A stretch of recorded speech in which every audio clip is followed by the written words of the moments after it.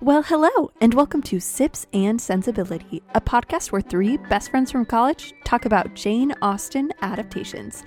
This season, we're discussing everyone's favorite novel, Pride and Prejudice. I'm Julia. I'm Beth. And I'm Lori.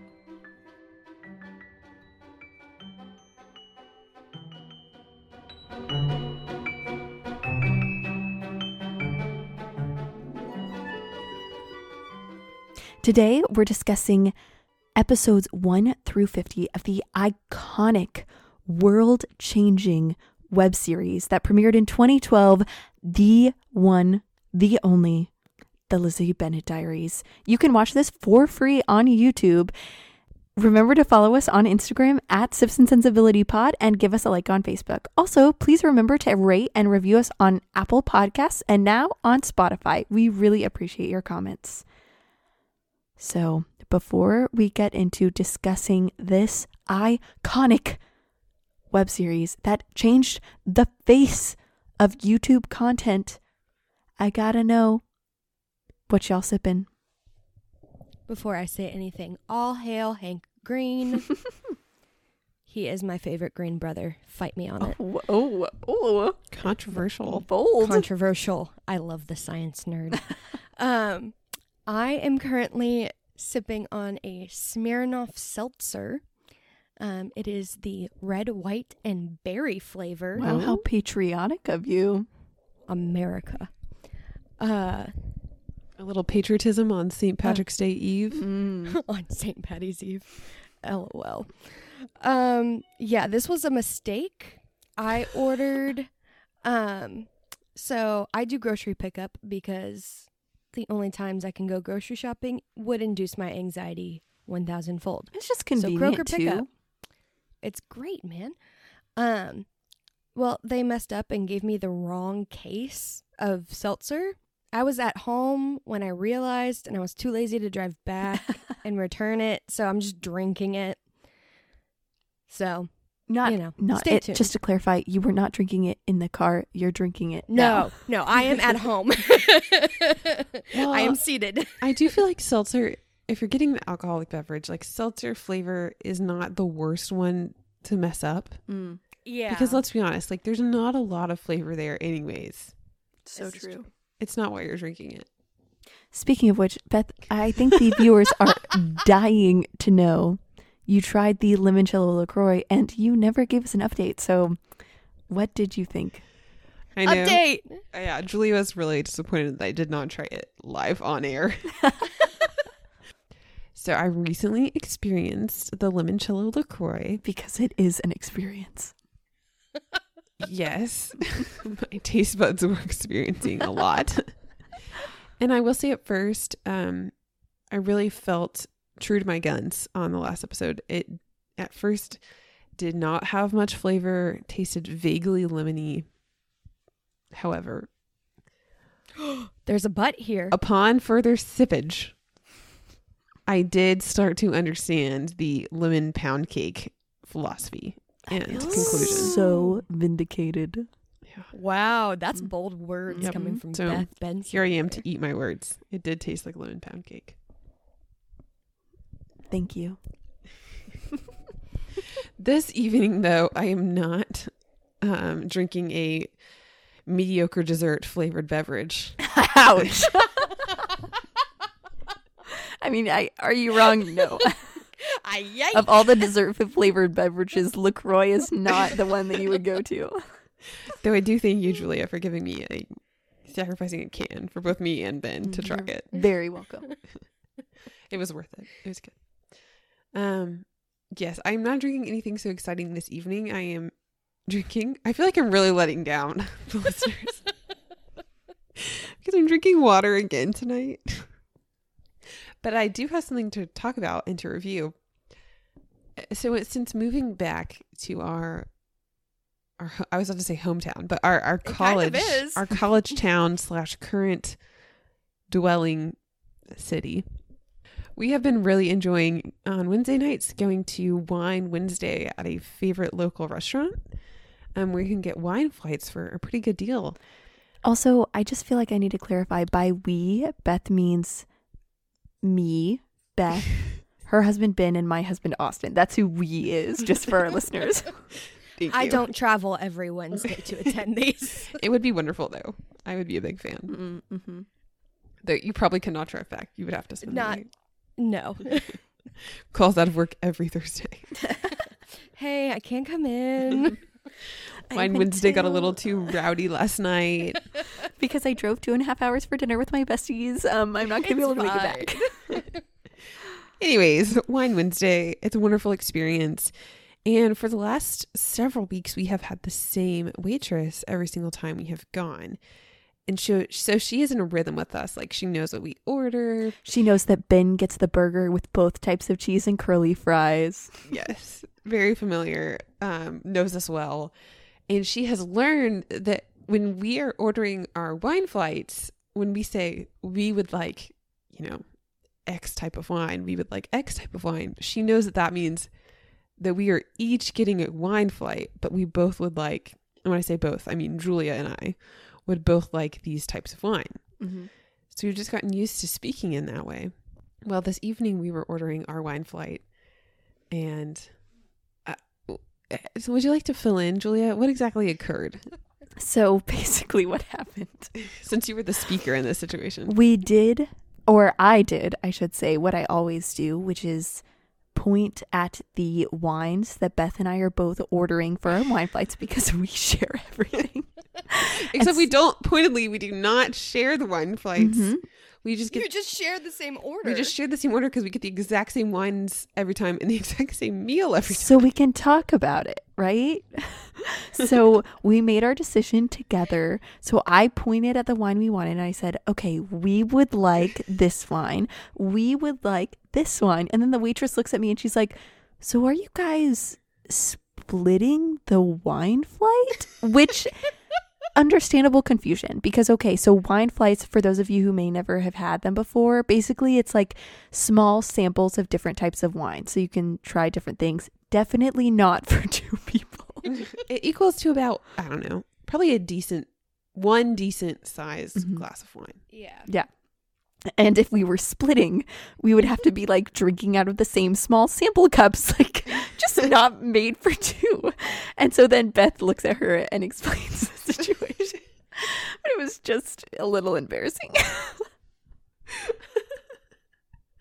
Yes, I was just very kindly like, I'm so sorry. We come here every Wednesday and we've just gotten used to being in the habit of saying that we want this and we want that. And really what we mean is that we each want our own wine flight, but with those specific wines. Mm-hmm. Yeah, we took for granted our waitress that we love. So I am also drinking a tried and true. Whoa. Oh, sorry. Yes. Julia? Mm-hmm. I hadn't even She's not done. I hadn't I'm even sorry. talked about. Which wines? Yes, Which absolutely. wines? Please go ahead. Thank you. So we have developed some favorites over the course of time. And this is why I'm drinking water, is because we did already have the wine flights and water just sounded like a good next step for me. We did not take them to go. I don't even know if that's allowed. And it's not because I had too much wine. It's just like I didn't want another flavored beverage. Water just seemed like a good move. Anyways, so we tried the Whitehaven. Sauvignon Blanc. Thank you. And the 19 Crimes Shiraz. Mm-hmm. Shiraz. I think it's Shiraz, but I could be wrong. 19 Crimes Shiraz. As well as a green wine called Vino Verde. So we're excited to talk about those a little bit at the end of the pod. I think the Vino Verde is called, is it Oyster Man or is it just called Vino Verde? Is It's called Oyster Vino Man the Verde. Muscadet? Okay. We've also been trying to try this Muscadet. I which don't I've know never what it had is. before. It just sounds fun. Every single week, and they have never had it. Oh So my gosh. Why is it still on the menu? because they've never updated their wine menu. Dear Lord. They every single time they're like, just look over there at the wines, and we are like, we are blind. Beth and I have the same prescription and neither of us bring our glasses anywhere, so we cannot see. I would like to point out that I was wearing my glasses for the very first time this evening, and I could not see any of the wines. I could just see the vague pictures. So So It's not helpful. Anyways, Julia, you may now talk about your tea, I suppose. It is permissible. Yes, I'm sorry for interrupting you. Deeply, deeply remorseful. Well, so I am actually drinking the tried and true Harney & Sons Dragon Pearl Jasmine, which you all know I love. But I will be assisting Beth in rating the Shiraz, Sauvignon Blanc, and the Vino Verde, as well as just updating you on if my thoughts change on the Dragon Pearl Jasmine. But the reason that I actually made this Dragon Pearl Jasmine when we got home was because as we were leaving our restaurant this evening, this was like almost immediately pre-podcast, it started raining so hard that Ben, who was driving us home, could not see further than maybe 3 feet in front of him. And the walk from our car to our door, which was a few feet, completely drenched our hair and our clothes. So I really needed something to warm up. So that's why I have my tea.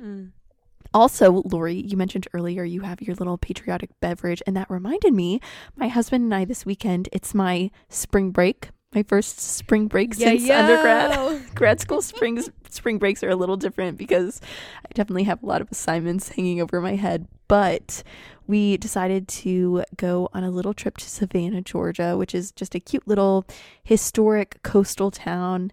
And it was really fun. But I forgot as I was planning our trip that St. Patrick's Day is coming up in a few days. And St. Patrick's Day is celebrated big time in Savannah. It is one of the second biggest St. Patrick's Day celebrations in the U.S., second only to Chicago. They dye all their fountains green. The Savannah River is dyed green. It is a wild time. So we got out just in time. We're back in Milledgeville now. But I was not expecting all of the people that were there. But it was really fun. We had a really great time. So we really enjoyed that. Another really important thing that we have not talked about much on the pod, but I just feel like it's worth mentioning because we did just spend about 15 minutes briefing Lori, is the recent Bachelor season finale. Yes. Oh my gosh, I needed to be filled in because as you will hear in our telling during this episode, I painfully related to the grad school student living alone with her parents during this episode, and my parents don't watch The Bachelor, and I'm not going to watch it by myself because what's the fun in that? So I needed my girls to fill me in, so fill everybody in. Because obviously it is a cornerstone of pop culture, The Bachelor, so we had to fill her in. Well, all I wanted to say really is that it was probably the most dramatic season ever. And then if we have any Sips fans who also like The Bachelor, I'm very curious to hear your thoughts. So yes, slide into our DMs. Yeah. What would Austin think of The Bachelor? And what would she think of the new like period drama dating show that's coming out that I was not selected for? What will she think of the new season of Bridgerton that will be coming out very shortly? How would she feel? So many things. What would she think of the Lizzie Bennett Diaries? Wow, Julia, thanks for scooting that us. segue. Scooting us right along there. So, yes, what do you guys think of the Lizzie Bennett Diaries? I love it. It was a how should I put it? The first time I watched it, it was a cultural experience. A cultural reset, one might say. The video blog, as she calls it, has really come into its own on YouTube now, much more than it did, in 2012. And so now watching it next to all the other vlogs that I watch on not a daily basis, because I do not watch YouTube every day. Okay, Beth is looking at me with accusation in her eyes. I don't watch every day. That's TikTok, honey.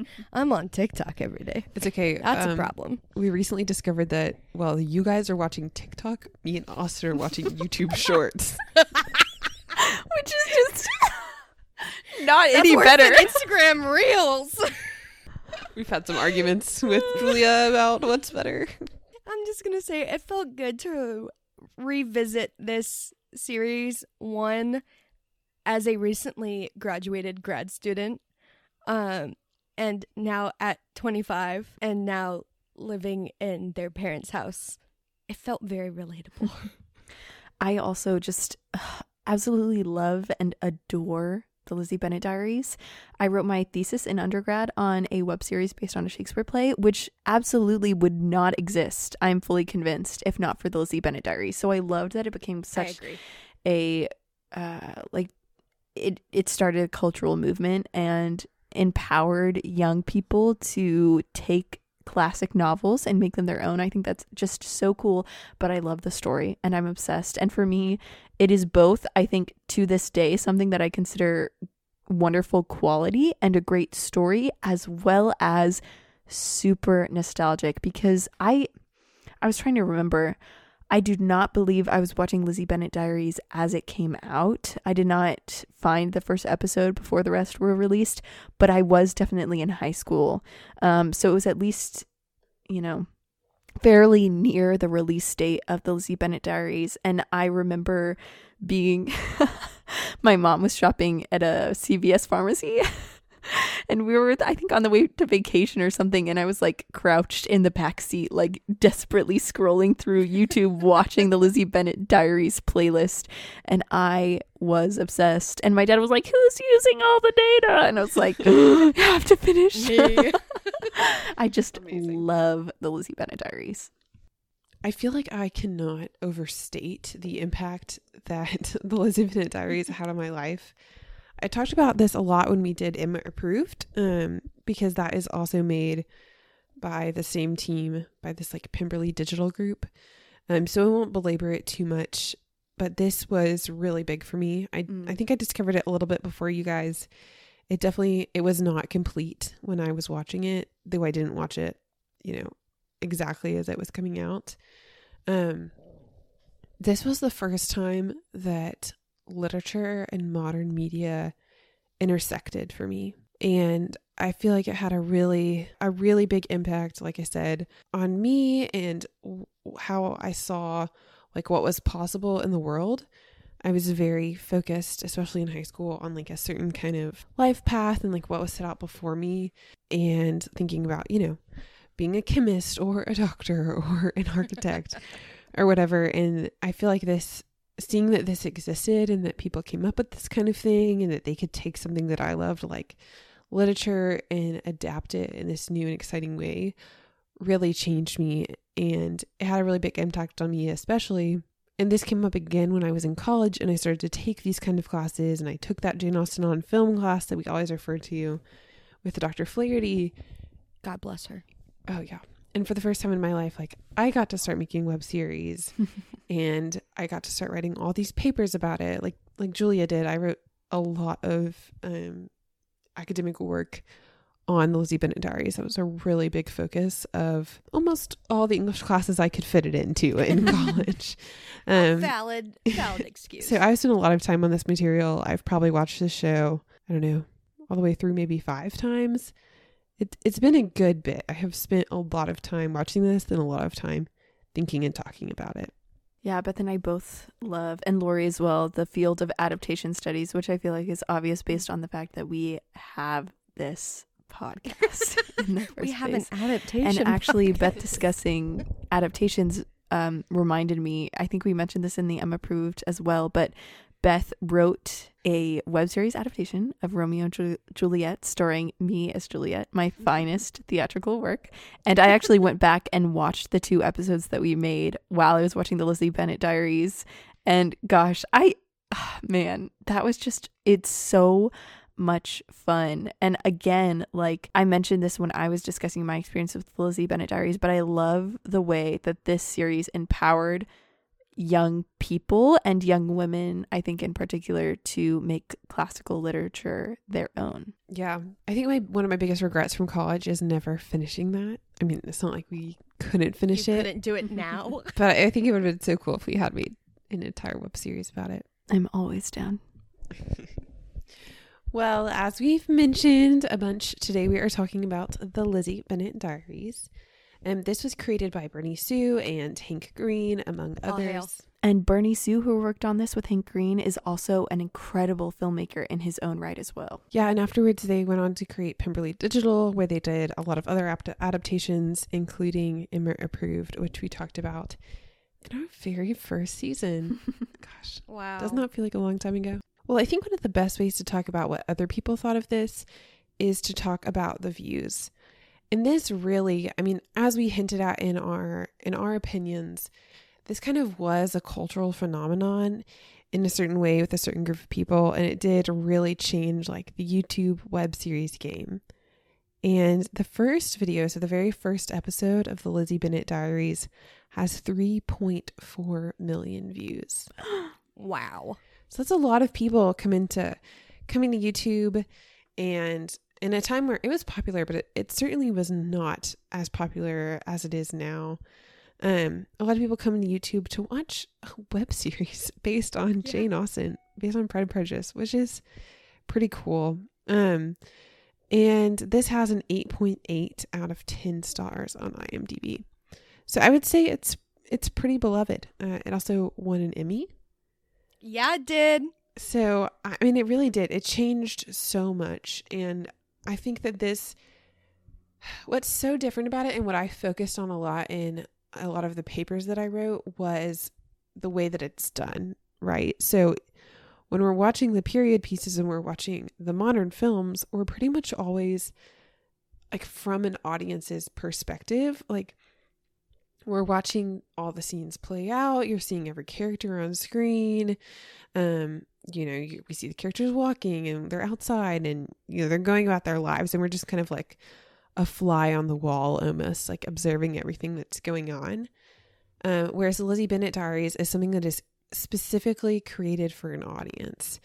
And so the premise of it is that Lizzie is making a vlog. And so she is sitting at her computer talking to a camera and talking to, viewers. So like other people on the internet watching her. Us. Yeah. Mm-hmm. And it really changes it. And like, it is called a diary, and it does make it a much more personal story. I think that choice with the cinematography to have it filmed that way versus having it filmed like some other web series are in the more like traditional movie or documentary style, it really changes the game. And I also think that we've talked about it, but in the book, you have much more insight into what's going on into Elizabeth's head. And it's so hard to really capture everything that's going on with her and to really get the nuance of her character right. But presenting it this way, where she is presenting what she thinks and what she's going through the audience, really gives you so much more into the complexity of Elizabeth Bennet than you get in these like long, really Oscar level films. And there's really not much else to say about the cinematography, the music, and the vibe. It does feel very like 2010s, somewhat blurry, not even blurry, but just like poor camera quality video. Like it feels like We're watching. not at 4K yet. There's some fun and comedic like cuts though, I think. Yeah, there are some fun cuts. And I think that they utilize cuts well as the further they get in, they kind of change some camera angles and some other things about it. But it's nothing like it would be if we were talking about the 2005 Pride and Prejudice. Mm-hmm.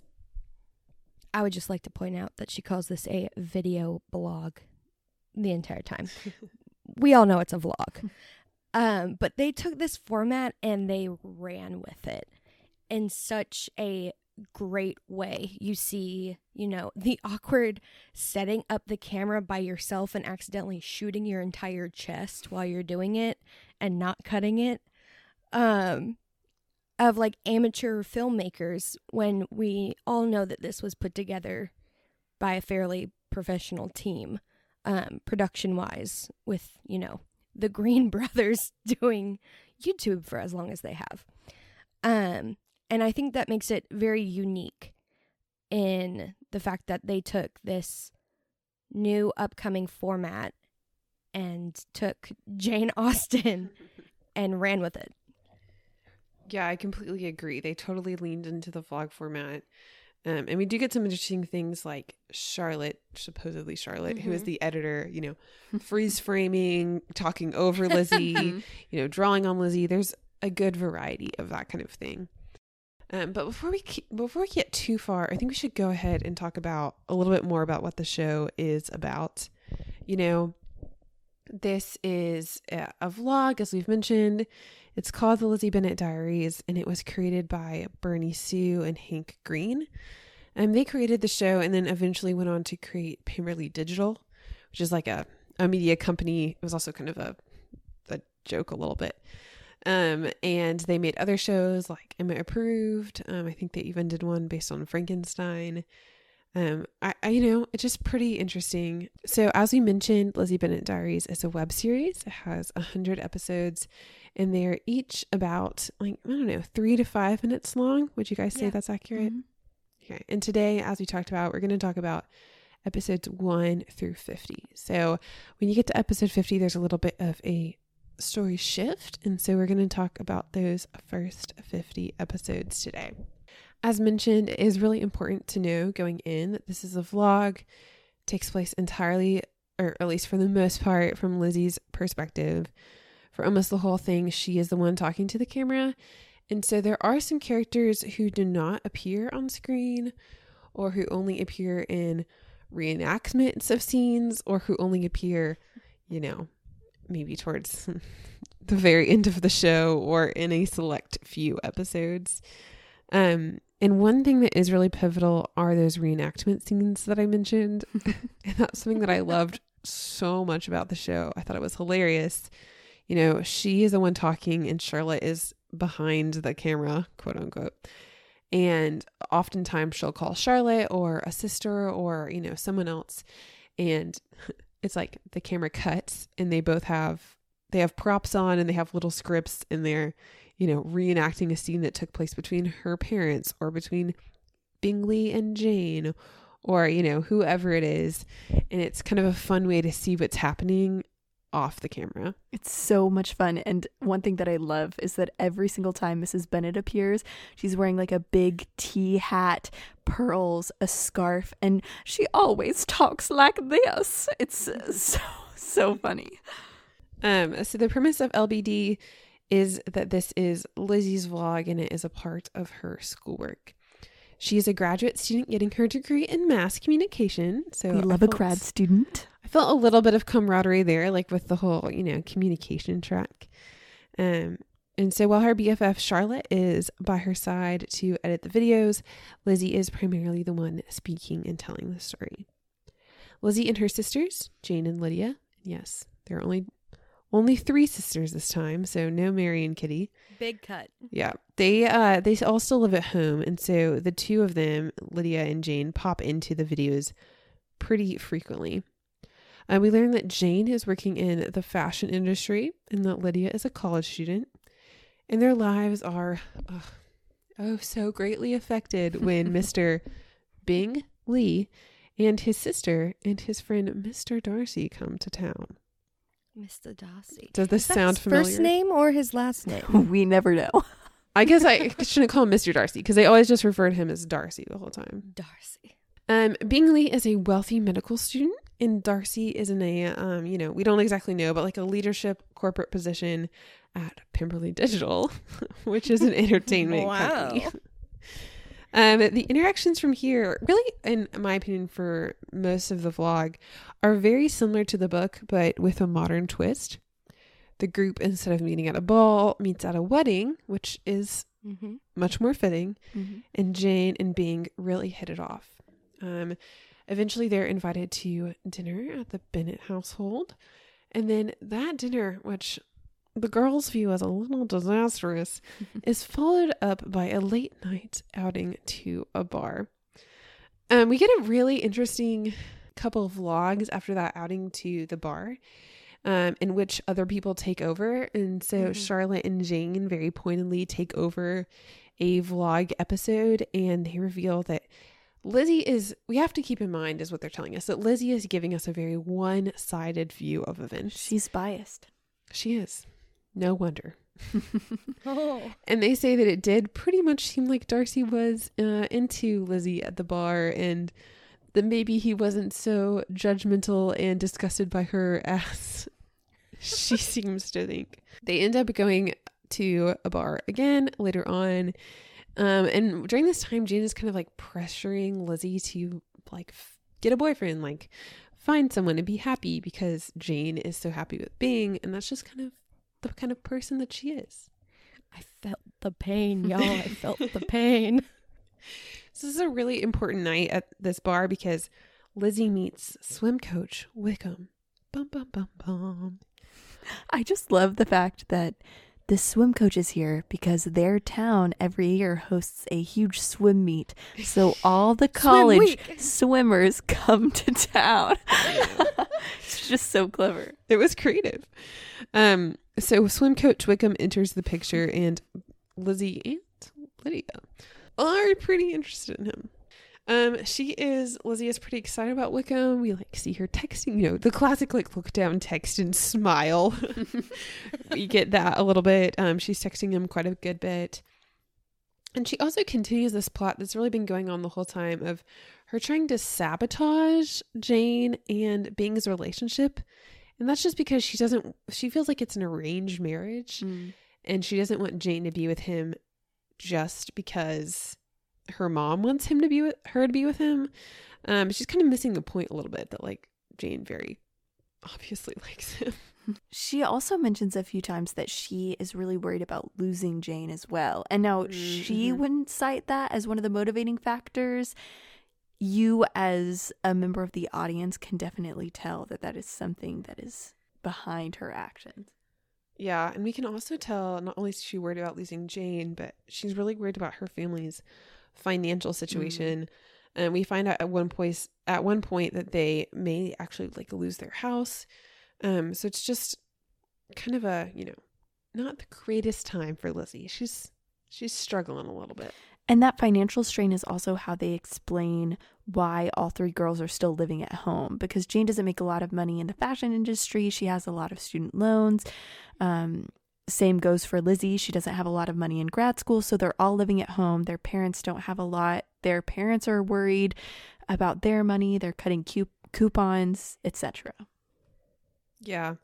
And from here, very like the book, Lydia convinces Bing to throw a party. But very unlike the book, Jane spends the night with Bing after said party. Dun, dun, dun. A little 21st century for you. Shortly after, the gang goes to VidCon. After the success of the vlogs, the LBD team heads to VidCon, and they run into none other than Ricky Collins. Ooh.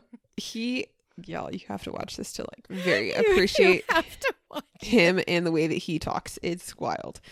And he reveals his new venture is backed by Catherine de Bourgh. Sound familiar? So right before they left for VidCon, they found out that their house is going to be under construction. That the Bennett parents are going to be doing some renovations. I wonder whose idea that was. I know. So Lizzie and Jane cannot stay there. Bingley kindly offers them rooms at his house, and so they are left with little other choice than to go and stay at Netherfield. Wow. How crazy. How convenient. I feel that everything that happens there while they're staying with Bing really play out very similarly to how they do in the book. The Lees actually appear on the vlog. They find out about it, and we get to meet Caroline and Bing on screen for the first time. Jane and Bing fall more and more in love. There's lots of banter that we find out that occurs with Darcy and Lizzie. And it seems like Darcy is just very into Elizabeth, or Lizzie as she's called at this point. Around this time, our guy, Mr. Collins, comes back to town. And rather than being met with a marriage proposal, and this is one of my favorite changes, but rather than being met with a marriage proposal, he offers Lizzie a job. Of course, she declines, and our very own Charlotte Lou accepts that same job, and Charlotte moves away. And I think that one really clever thing they did in the translations here, they had a conversation on screen between Charlotte and Elizabeth where they were talking about the jobs that they would be willing to take in media. Would Elizabeth be willing to take a job that gave her a lot of money but wasn't making the world a better place? Charlotte was very practical, as she is in the books, and Elizabeth was very much thinking, no, I wouldn't reject the money if it didn't improve the world. I want to save the world with my career. And so it really makes sense that she would turn down the offer of Mr. Collins, who doesn't necessarily work for a company that's improving people's livelihoods, but Charlotte would say yes. And I felt like they translated that really well. And really coming out of this, it's just one hit after another for Lizzie, because she finds out not only is her best friend moving away, but Wickham also tells her this sob story about, his past with Darcy, and then he tells her that he has accepted a job somewhere else and he is going to be moving away. Then Bingley and his group of friends, Darcy and Caroline, they suddenly leave without telling anyone. Jane actually finds out on Twitter, which is kind of heartbreaking. Devastating. And Jane ends up moving to LA because she gets promoted. So another person that Lizzie loves has left her. So Jane does say that she's moving to LA to get because she got promoted, but maybe similar to the book, she's also going after being a little bit. So after all of this news of everyone leaving her, this last episode, this 50th episode that we're stopping on, is called Moving On. And Lizzie just feels like everyone is moving on without her. And that is where we're going to stop at today, my friends. A lot of other exciting things happen in episode 51 through 100. I highly encourage you to go ahead and watch those, because it is pretty spectacular. So with that said, let's discuss Elizabeth, or Lizzie as she's called in this adaptation. Lizzie is played by Ashley Clements, and Ashley has done a few things since the Lizzie Bennet Diaries. She actually was in another web series sponsored by Hank Green called Edgar Allan Poe's Murder Mystery Dinner Party, where she played Charlotte Bronte. In the film August Falls, she played Louise. Recently, she played Bellion Sona in a TV series called Sona. And she also played Beth in the TV series A Tale Told by an Idiot. So Ashley Clements, as I've said, plays Lizzie. She is the host of the Beloved Vlogs, and she, I think, brings a unique spin on it. So what did you guys think of Lizzie and Ashley Clements' portrayal? I think she did a great job at bringing Lizzie to the 21st century. You can really tell the way that she portrays Lizzie, that Lizzie is quick to judge and she holds on to those judgments. And you can see kind of the insecurity that's underneath some of that judgment that she's trying to cover up. And you can really tell that she's using some of that judgment and firm opinions as kind of a blanket tied to some insecurity. Real quick, something that I forgot to mention earlier, and I just want to throw in here before I talk about Lizzie, is that, actually, maybe I should just say it and then put it back. I do think that it is important to note that this series is a little bit more PG-13. It's not like anything, we didn't really see anything on screen besides people talking for the most part, but some of the language that they use is a little bit more mature. And so I would recommend, if you have younger ears listening, not to this episode necessarily, but if you have younger ears listening to the show, to just be careful and be mindful of that. Adding to that, Beth, that this was also filmed in 2012. So some of the words utilized, Lydia even has a moment where she says something and then says, wait, am I allowed to say that? Might not be 2022 approved. So also keep that in mind. So one of my favorite things about the show is that the actors are not, they're not well known. I do think they do an incredible job, but they're not, it's not Keira Knightley, it's not Colin Firth playing these beloved characters. These are people who had maybe not been in as much or hadn't had like a huge starring role prior to being on the Lizzie Bennet Diaries, I really, really enjoyed it. I thought that all of them across the board did a great job, but especially Lizzie, who we do spend just an incredible amount of time with. I was blown away by her portrayal and how she handles being the primary vehicle for the entire story. She does a great job of expressing a wide range of emotions, of kind of saying there's like things that are unsaid. I think that she portrays those really well, especially in these first 50 episodes. We do get to see that a little bit. She also brings a really fun energy to the character that we don't always get to see.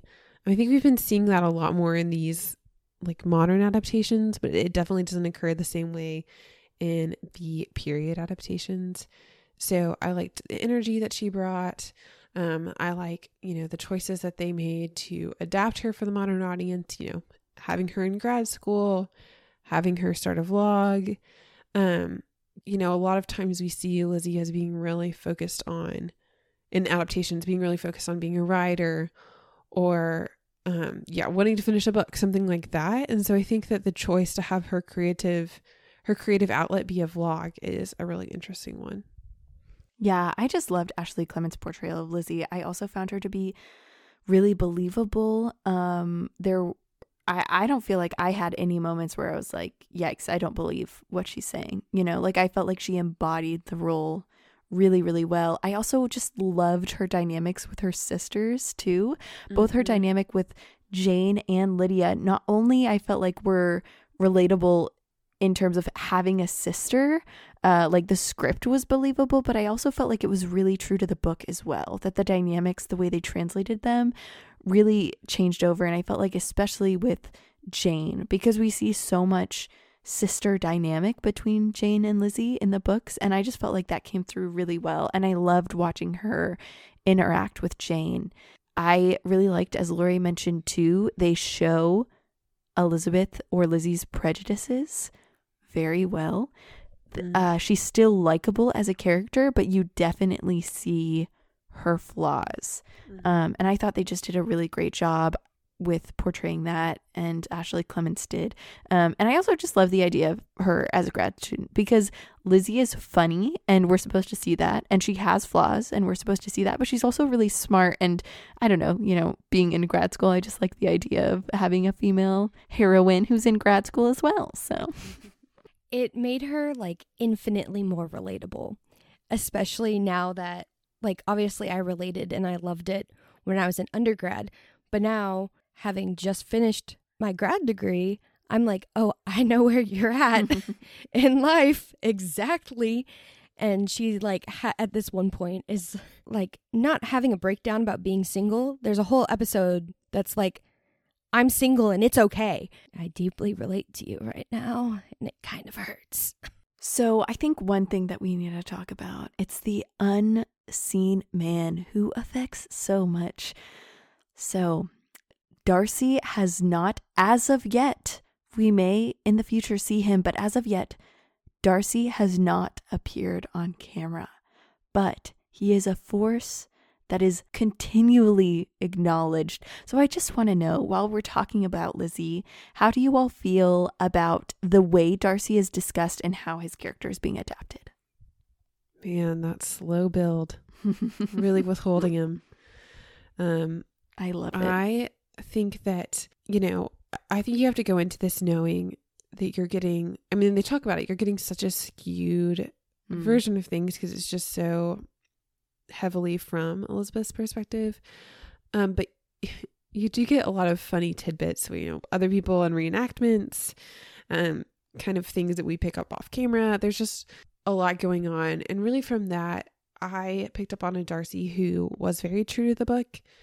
A lot of times, even when they're talking about things he said in conversations, it's actually direct lines from the book. Mm-hmm. Well, a lot of other languages modernized, his often is not. Like, he does say that line about, I've been pondering the effect that a pair of fine eyes can have. Yeah, like, I don't remember exactly what it was, but I love that line. Yeah, they have him say that. or at least we hear that he has said that, and some other things that are similar.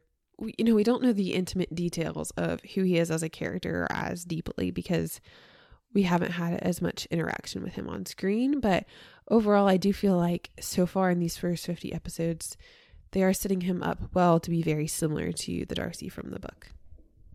I completely agree. I think that the Darcy of the book and the Darcy of the vlog portrayal are very similar. And it's not really that hard to put Darcy into the 21st century because he slides in so perfectly. Like his character adjusts very well. I think that also might just be my bias. But even though you don't see Darcy, like Beth says, he kind of permeates the whole vlog after the 5th episode. Yeah. He is there in spirit, and in that first parody that they do, the iconic newsboy hat will always return, and the fake texting is very real. So I also feel like that's just such a credit to Ashley Clements and her acting as well, because every time he's brought up, she just has this kind of visceral reaction. And as Lori's mentioning, whenever they do costume theater, Darcy has on newsboy hat, bow tie, he's always looking down and texting and grumpy. And the way she portrays him, you just have such a complete picture of how Lizzie feels about Darcy. So I think they do a great job with that. And one thing that Beth was mentioning too, she was discussing how we see snippets of his character from other perspectives. And so one day Charlotte and Jane take over the vlog to talk about Darcy and how they think he actually likes Lizzie.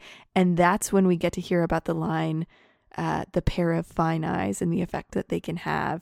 Charlotte and Jane perform that with their costume theater, and it's just so fun to see them basically kind of calling Lizzie out a little bit for the prejudice she has against Darcy, and then her reaction the next day when she's talking about what she saw.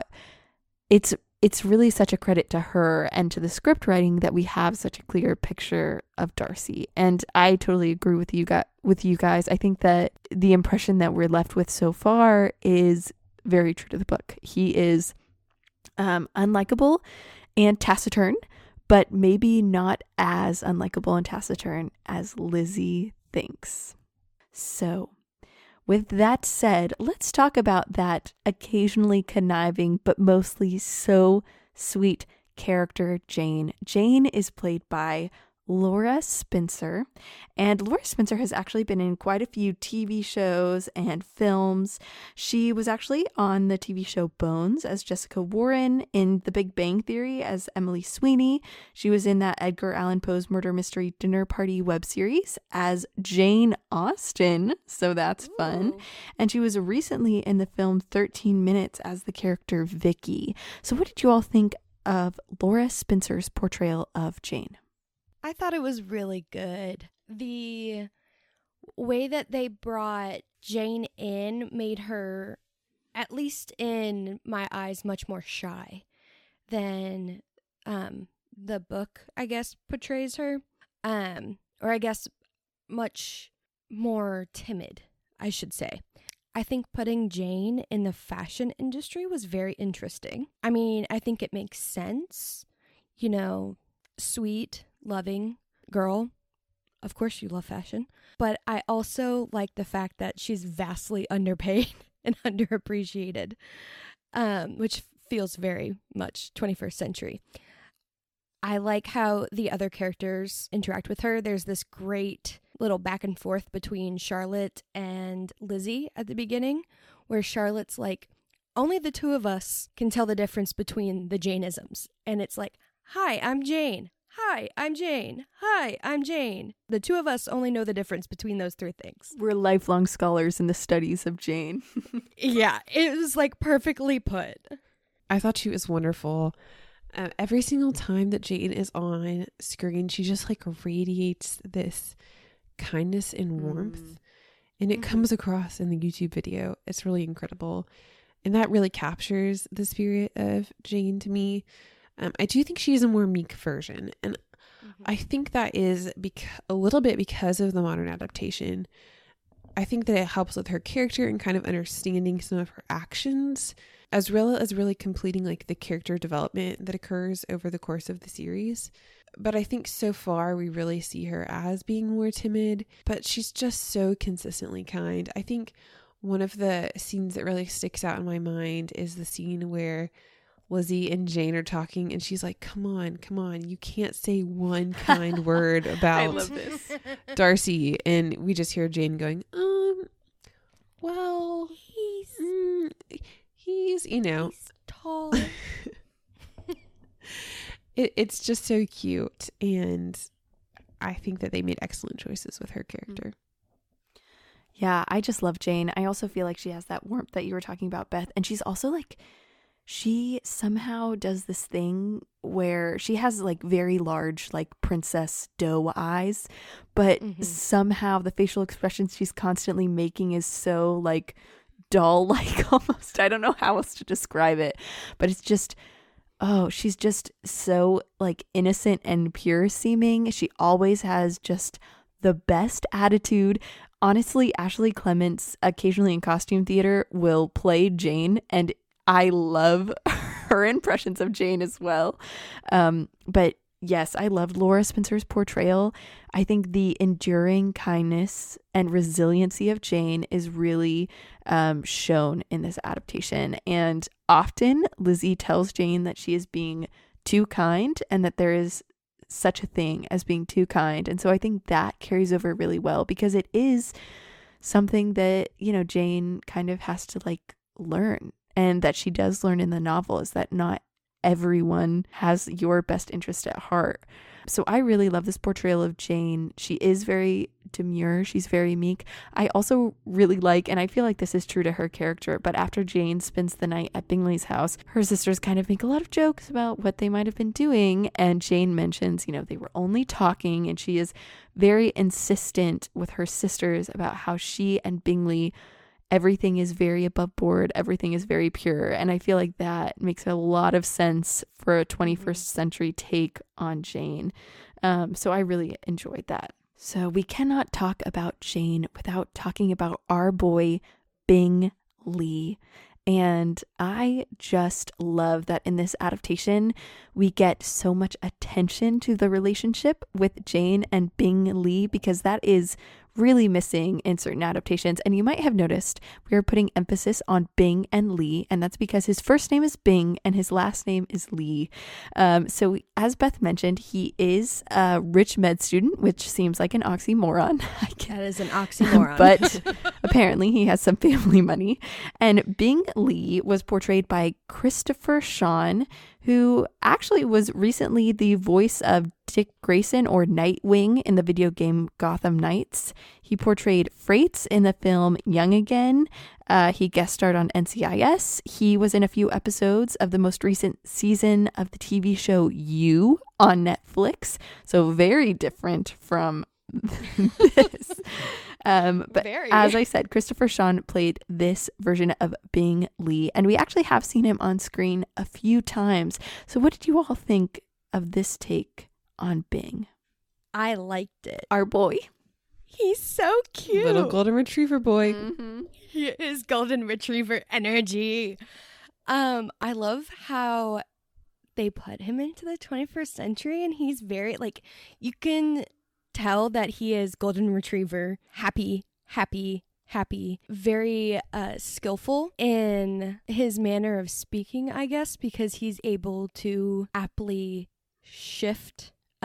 We learn in the first, maybe third of our 50 episodes that he was able to eliminate Lydia and Mrs. Bennet back to their house after they've invited themselves over by inviting himself to dinner. Very, very crafty, our boy. There's some brains behind that golden retriever energy. Yeah, I agree. And he must have pretty good brains if he is a med student. A wealthy med student. A wealthy med student. Yes. Major golden retriever energy vibes here from Bing. Love the name change. I really like calling him Bing. Perfect. It's so Bing. cute. He was great, in my opinion. Good acting so far. It is hard to make it an assessment because we really just haven't seen him on screen that much. But I do find his character changes to be, to make sense. I feel like when we see him on screen, he does come across as very in love with Jane, like very smitten with her, and just also a genuinely kind person. I think that the way that he acts towards Lizzie and inviting them to his home, like, really mimics that kindness. And I feel like it shows like the fact that he is such a good match for Jane. I totally agree. And I think that one thing I love about this is that kindness and genuineness are not synonymous with being stupid. And I feel like last episode, we really felt that come through, where this kind man was portrayed as dumb. And I just think it's so important that kindness and sensitivity, especially in a man, are not synonymous with any lesser intelligence or any like less manliness, if that makes sense. And so I love that this Bing is both kind and sensitive and also smart. I really appreciate that we get that in this Bing.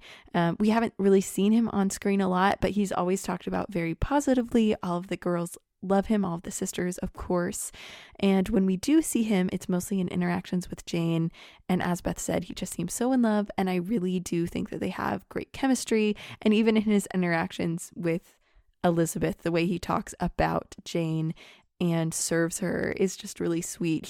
When she's sick, is gonna go out to pick a movie for Jane. And at first he shows her Elizabeth something that he's wondering if Jane will like with zombies, and she's like, oh, Jane doesn't really like that kind of thing. And he shows her something else, and Elizabeth says, oh, a period piece, they might revoke your man card for going and picking that up. And he's just basically telling her he does not care about that. And I liked that, because I feel like that is the Bing that we see in the books. He loves Jane. He doesn't care what other people think. And so I just really appreciate Christopher Sean's portrayal. I think there's one more main character that we really need to hit on before we continue. Someone who we really don't ever talk about that much in other adaptations. Someone who is often ignored, but is arguably a super pivotal part of the plot. And that is the controversial Lydia Bennet, who is portrayed in this adaptation by Mary-Kate Wiles. Mary-Kate Wiles was also in that YouTube series, Edgar Allan Poe's Murder Mystery Dinner Party, and she actually played Annabelle Lee. She was also in the Ultimate Spider-Man TV series as Frances Beck / Mysterio.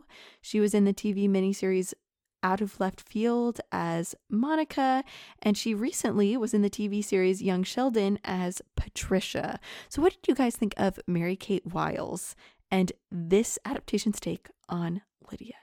Talk about a character that is perfect for the 21st century. You want a boy crazy, just hit college age girl? Perfect. I think she is perfectly cast too. I think Mary-Kate does this great job of portraying the many different facets that we get with Lydia. What? What? Adorbs. Keep in mind, Lydia is, I would say, 90% of the reason why we're giving the PG-13 rating to this show. Both some of the language that she uses and some of the Yes. language that is used to describe her actions. And by what Julia means is that the word that is often used to describe Lydia is boy crazy, but like the not nice version of that.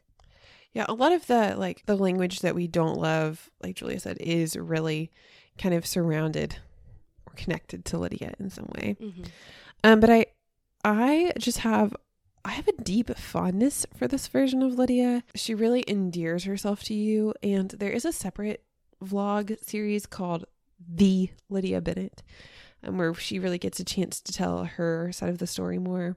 After I watched this, I felt very connected to these actors and very committed to their success. Mm-hmm. And for a long time, I followed their careers very closely. For whatever reason, Mary-Kate Wiles really stuck out to me, and I watched a lot of other random YouTube things that she was in. Same. including a series called I Ship It, which is a fictional yes. web series on YouTube that I would highly, highly recommend for all you literature lovers, and especially Harry Potter lovers. Anyways, really like her. I think her acting is really incredible. You get to see it here in these first 50 episodes, just how much she embraces the character of Lydia. Like you guys were saying, like she fully embodies it in her mannerisms and the word choice. And I know a lot of that was the writing, but a lot of that was also her acting. Mm-hmm. And this Lydia just makes a lot of sense happening in a modern world. The way that they've characterized her, the choices that they've made with her life, and how we hear about her behaving. It feels like it is on a much wilder, bigger scale. But then again, like dropping your handkerchief in front of a boy doesn't really have quite the same effect now that it would back then. So they really had to amp up a lot of those characteristics for her. Yeah, I totally agree with you, Beth. I think her actions can seem wild and a little bit maybe unsettling for somebody who's used to the restrained nature of the period film. But when you put Lydia's actions in the novel in context of the day, I really do think that this adaptation makes sense. I do think this take on Lydia makes sense. And I have not always loved this take on Lydia. In fact, the first time that I watched this story, whenever Lydia appeared on screen, I was just annoyed. I found her character so frustrating. And while I do not think that the character is necessarily my favorite, I'm not saying she's not annoying, is I guess what I'm trying to say. Even though I wouldn't say today that she's not annoying, I was watching this and just so impressed with how accurate I felt like this portrayal of Lydia was, and how wonderful a job I thought Mary-Kate Wiles did in capturing Lydia and her motivations and desires and all of those kinds of things. Again, I also really liked her relationship with Elizabeth. I thought that it made a lot of sense and was really, honestly, at some points kind of sweet to watch. And I think that thinking about Lydia in the novel and how she would react to her sister having a video blog, the way that Lydia reacts to Lizzie with a video blog makes a lot of sense. So even though I can understand why people might find her annoying, and I definitely still do, I really now can look at her character and Mary-Kate's portrayal and appreciate it. Mm-hmm. Now that we're talking about everyone's favorite annoying little sister, because that's truly what she is in this, I think we can talk about some of the book to movie inaccuracies that we've got going on here. Obviously, transporting Pride and Prejudice to 2012, there's going to be some changes. And I think we've touched on most of them in the summary. I think perhaps the biggest one that we see right off the bat, we've gone from 5 sisters to 3. There is no Mary and there is no Kitty. The classic cutting out of the sisters. You gotta remove some, and unfortunately, they don't make the cut. Although Mary is mentioned at one point when the girls have to leave their house because it's being remodeled. Lydia is staying with her parents at their cousin Mary's house. Mm-hmm. And Lydia also mentioned that she's adopted a cat named Kitty, who follows her around and watches her every move, which is very accurate. Yeah, when I realized that the cat was Kitty, I thought it was amazing. Mm. And I just also wanted to say that Mary is on Lydia's vlog. Mm-hmm. So you do get to see her if you watch those additional episodes. There's a second, there's 2 playlists if you watch this. There's one that is just the original 100 episodes of the Lizzie Bennet Diaries. And then there's a second one that is 160 episodes. And that one is called the Complete Playlist. And the difference is that one is the channel Pemberley Digital's playlist. Mm-hmm. And the 100 episode one is the Lizzie Bennet Diaries channel playlist. Yes. And the one with 160 has both the original episodes, the Lydia Diaries, And there's a few like extra tidbits thrown in there. Like there's some from Charlotte. And then you get some like Q&As and stuff in there too. So you do get the full picture if you watch the Lizzie Bennet Diaries playlist version. That's 100 episodes. Basically, watching the Pemberley Digital playlist is like watching the extended edition of Lord of the Rings or something. Yeah. It's just a little bit of extra detail. Our husbands will be so glad that you made that reference. I thought about them. Another big change is, so instead of the ball, at the very beginning we have a wedding. And at that wedding, Lizzie and Darcy do in fact dance.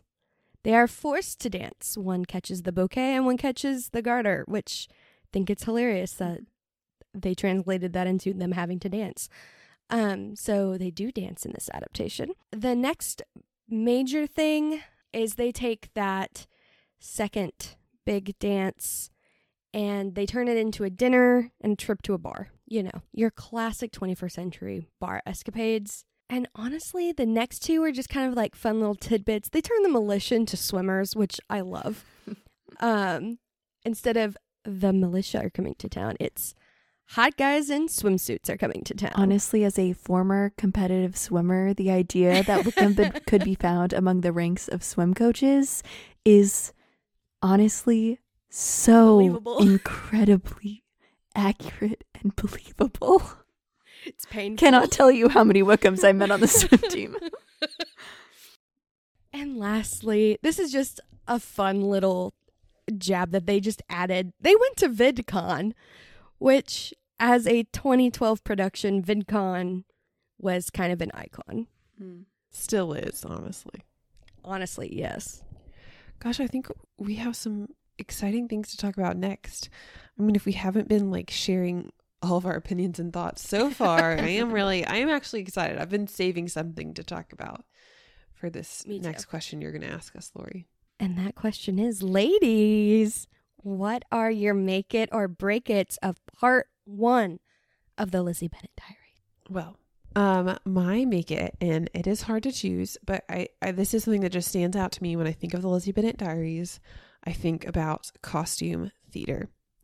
Oh, yes. And costume theater is, of course, what they call the reenactments that they do of the scenes that have occurred.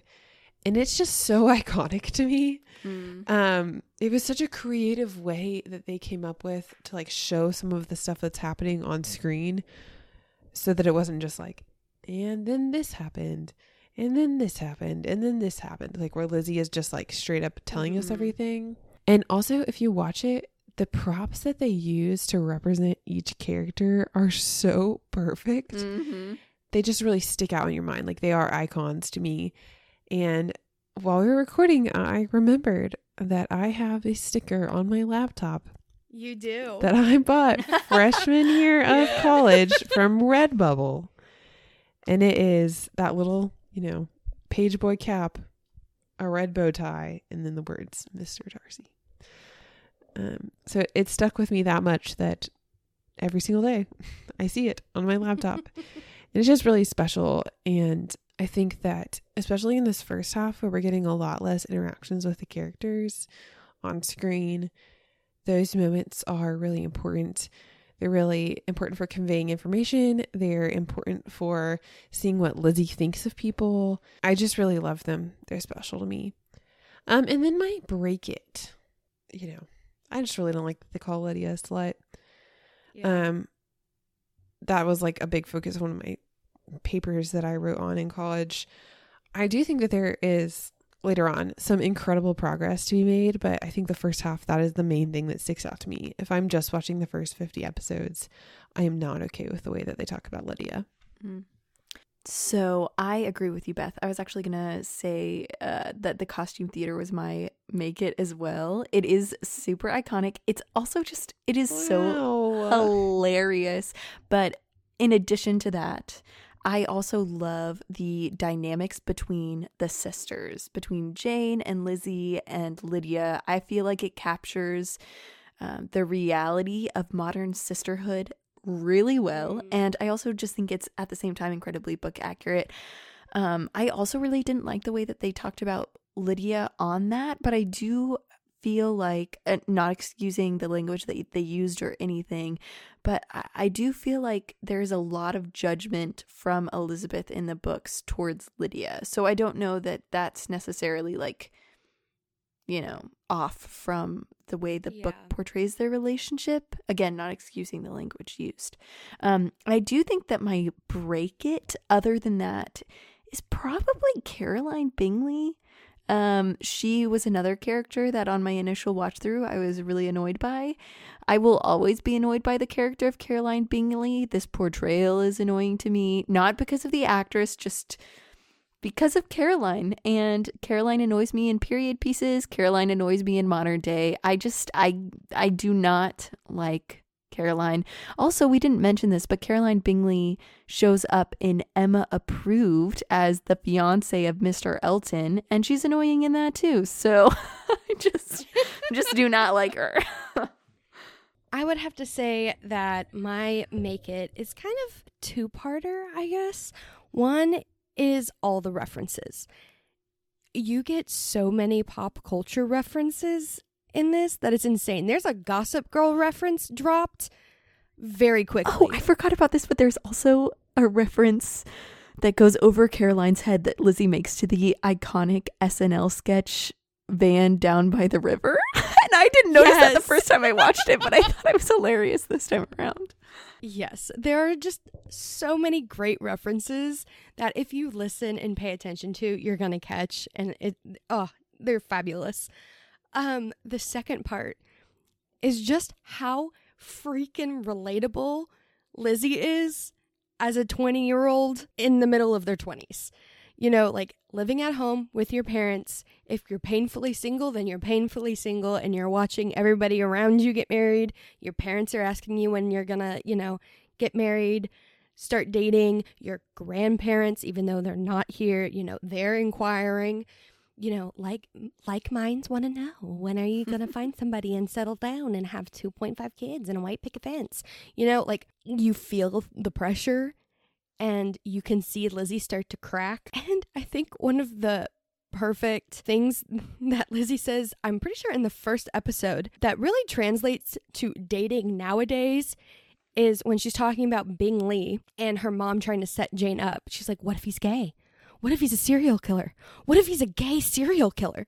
And it's like, that's just dating in a digital world in 2021. My break it is also the fact that it's painfully relatable, and that it deeply wounded my soul. So, Lori, who would you date from this adaptation? Well, I have my choice of men, don't I? Who would you date at this point in the story? That's what I was about to say. Exactly. One of them you haven't seen yet. So try and keep that in mind. I haven't seen. Take away the fact that you have seen him on prior viewings. I know, right? So this is Lori's Choice, episode 1 through 50. And I'm going to have to say, although Ricky Collins really shoots his shot, I'm going to go with Bingley. Yes, and Jane's everywhere rejoice. So sweet. He's so sweet. Yeah. Also, he's like one of the only ones you get to see on screen. Yeah. So. Yeah. We have very limited male interaction in the first act. We really only see Bingley and Ricky. So true. Well, Lori, now that you have told us about who you would date, why don't you go ahead and tell us how your drink was? Well, spoiler alert, it really just tastes like water with like a very faint mixed berry flavor. It says red, white, and berry, and it's supposed to be cherry, citrus, and blue raspberry, which I love 2 of those things a lot. It doesn't taste like either of those things. It's just like a very faint mixed berry. And that's about it. That's sad because those flavors sound like they would be really fun. Yeah, I was hoping, but it failed me. Sad. Beth, what about you? Well, I am excited to talk about our wine flight. I'm going to talk about the Shiraz that we had, which was by 19 Crimes. And this is one we've had before. We do try and normally choose different wines. We like to, to mix it up. But this time, a nice Shiraz sounded pretty good. And we do typically go for this is more context than anyone has ever wanted to know about our wine flight choices. We do typically go for 2 white wines and 1 red. I don't think we've ever gotten more than 1 red. I would like to say this is the way I think of it. I like to have like a white sampler as like a pre-dinner drink. Yes. The red is like a during dinner drink. Yes. And then the final sample is like a post-dinner dessert wine. That's how I think of it. Gosh, Julia, we're on the same wavelength. We've never discussed this, but I'm glad Do we've been you- thinking that. Start or finish with the Whitehaven? I usually finish with the Whitehaven because I want to end on the best possible note. I've never loved you Wow, more. can you tell you two are best friends? I probably would do the same exact We thing. did just spoil some things about our opinions, but anyways, the Shiraz was good. It's by 19 Crimes. We've had it once before. It has a nice mild flavor, and it's really good for sipping while eating your meal, like we were kind of talking about. The other one we had was the Vino Verde, which is a green wine. It was fine. It had a strong flavor, and it wasn't a strong flavor that I particularly appreciated. What the heck is a green wine? Who knows? Maybe made from green grapes. That's all I can think of. But I would totally agree with those assessments, Beth. I think that the 19 Crimes, I'm not always the biggest fans of reds, especially if they're like too oaky. And I feel like this is a great medium sweet and oaky. I think it's honestly one of the better reds I've tried. I think it's a kind of lighter. If you're a person who does not typically like reds, you might like this one. That's how I feel about it. And then the Vino Verde, it's just a white wine. It tastes like a cheap white wine. And now I believe it's time to discuss the Whitehaven Sauvignon Blanc, which we already spoiled as our favorite, but I absolutely love this white wine. I think it might be one of my favorites that I've had. It has a strong aroma of grapefruit, and you can smell it, you can taste it, and that really honestly makes this wine for me, is the grapefruit essence and aroma. Yeah, this is actually a one that we have gotten multiple times. Ever since we first tried it, we were just kind of hooked. And that really is unusual. It's rare that we get something more than once, but especially not like back-to-back weeks. And this has been, I think we're on like a 4-week streak with this one. Yeah. Oh, wow. Just a nice way to wrap up the meal. Also, just to update anyone, my Dragon Pearl Jasmine, same thoughts. I think it's wonderful. I love it. So just wanted to wrap that up, get rid of all the loose ends in terms of my beverage consumption for tonight. Well, to summarize, we love the Lizzie Bennett Diaries. We love white wine. We love white wine. We want to hear your thoughts about the Bachelor finale. Yeah. And we want you to do a couple other things for us if you've got the time. We would really appreciate it if you would rate and review our podcast both on Apple Podcasts and Spotify. We'd also appreciate if you gave us a like on Facebook. We are Sips and Sensibility, and we are on Instagram at Sips and Sensibility Pod. Give us a follow there. Shoot us a DM. What do you think about the finale? I also want to ask you a very pointed question about who was announced as the Bachelorette, which I cannot do without spoiling it. So please let us know. Let us know your thoughts. On this adaptation, as well as on really anything in pop culture. We're here to chat. Let us know. Also, I just wanted to say I just looked at our Spotify Sips and Sensibility rating for the Heck first time, yeah. and it has officially appeared. It took a little while. You have to get enough ratings for it to appear, but we're currently sitting at a hot 4.9. So thank you to everyone who's gone ahead and rated us. We really appreciate that 5-star rating. We gotta love it. So I guess I don't really have a big announcement for what we're gonna watch next week. Because we're watching the second part of the series. So that will be episodes 51 through 100. Also, I will just say there's no way we can watch it without watching like the follow-up episodes. There's like Yes. 3 of them, so keep that in mind. Yeah, just watch those. They're all super short and they're great. Just let it play. Just hit the playlist and let it play. Just let it keep going. So yeah, until next time, keep on sipping, y'all.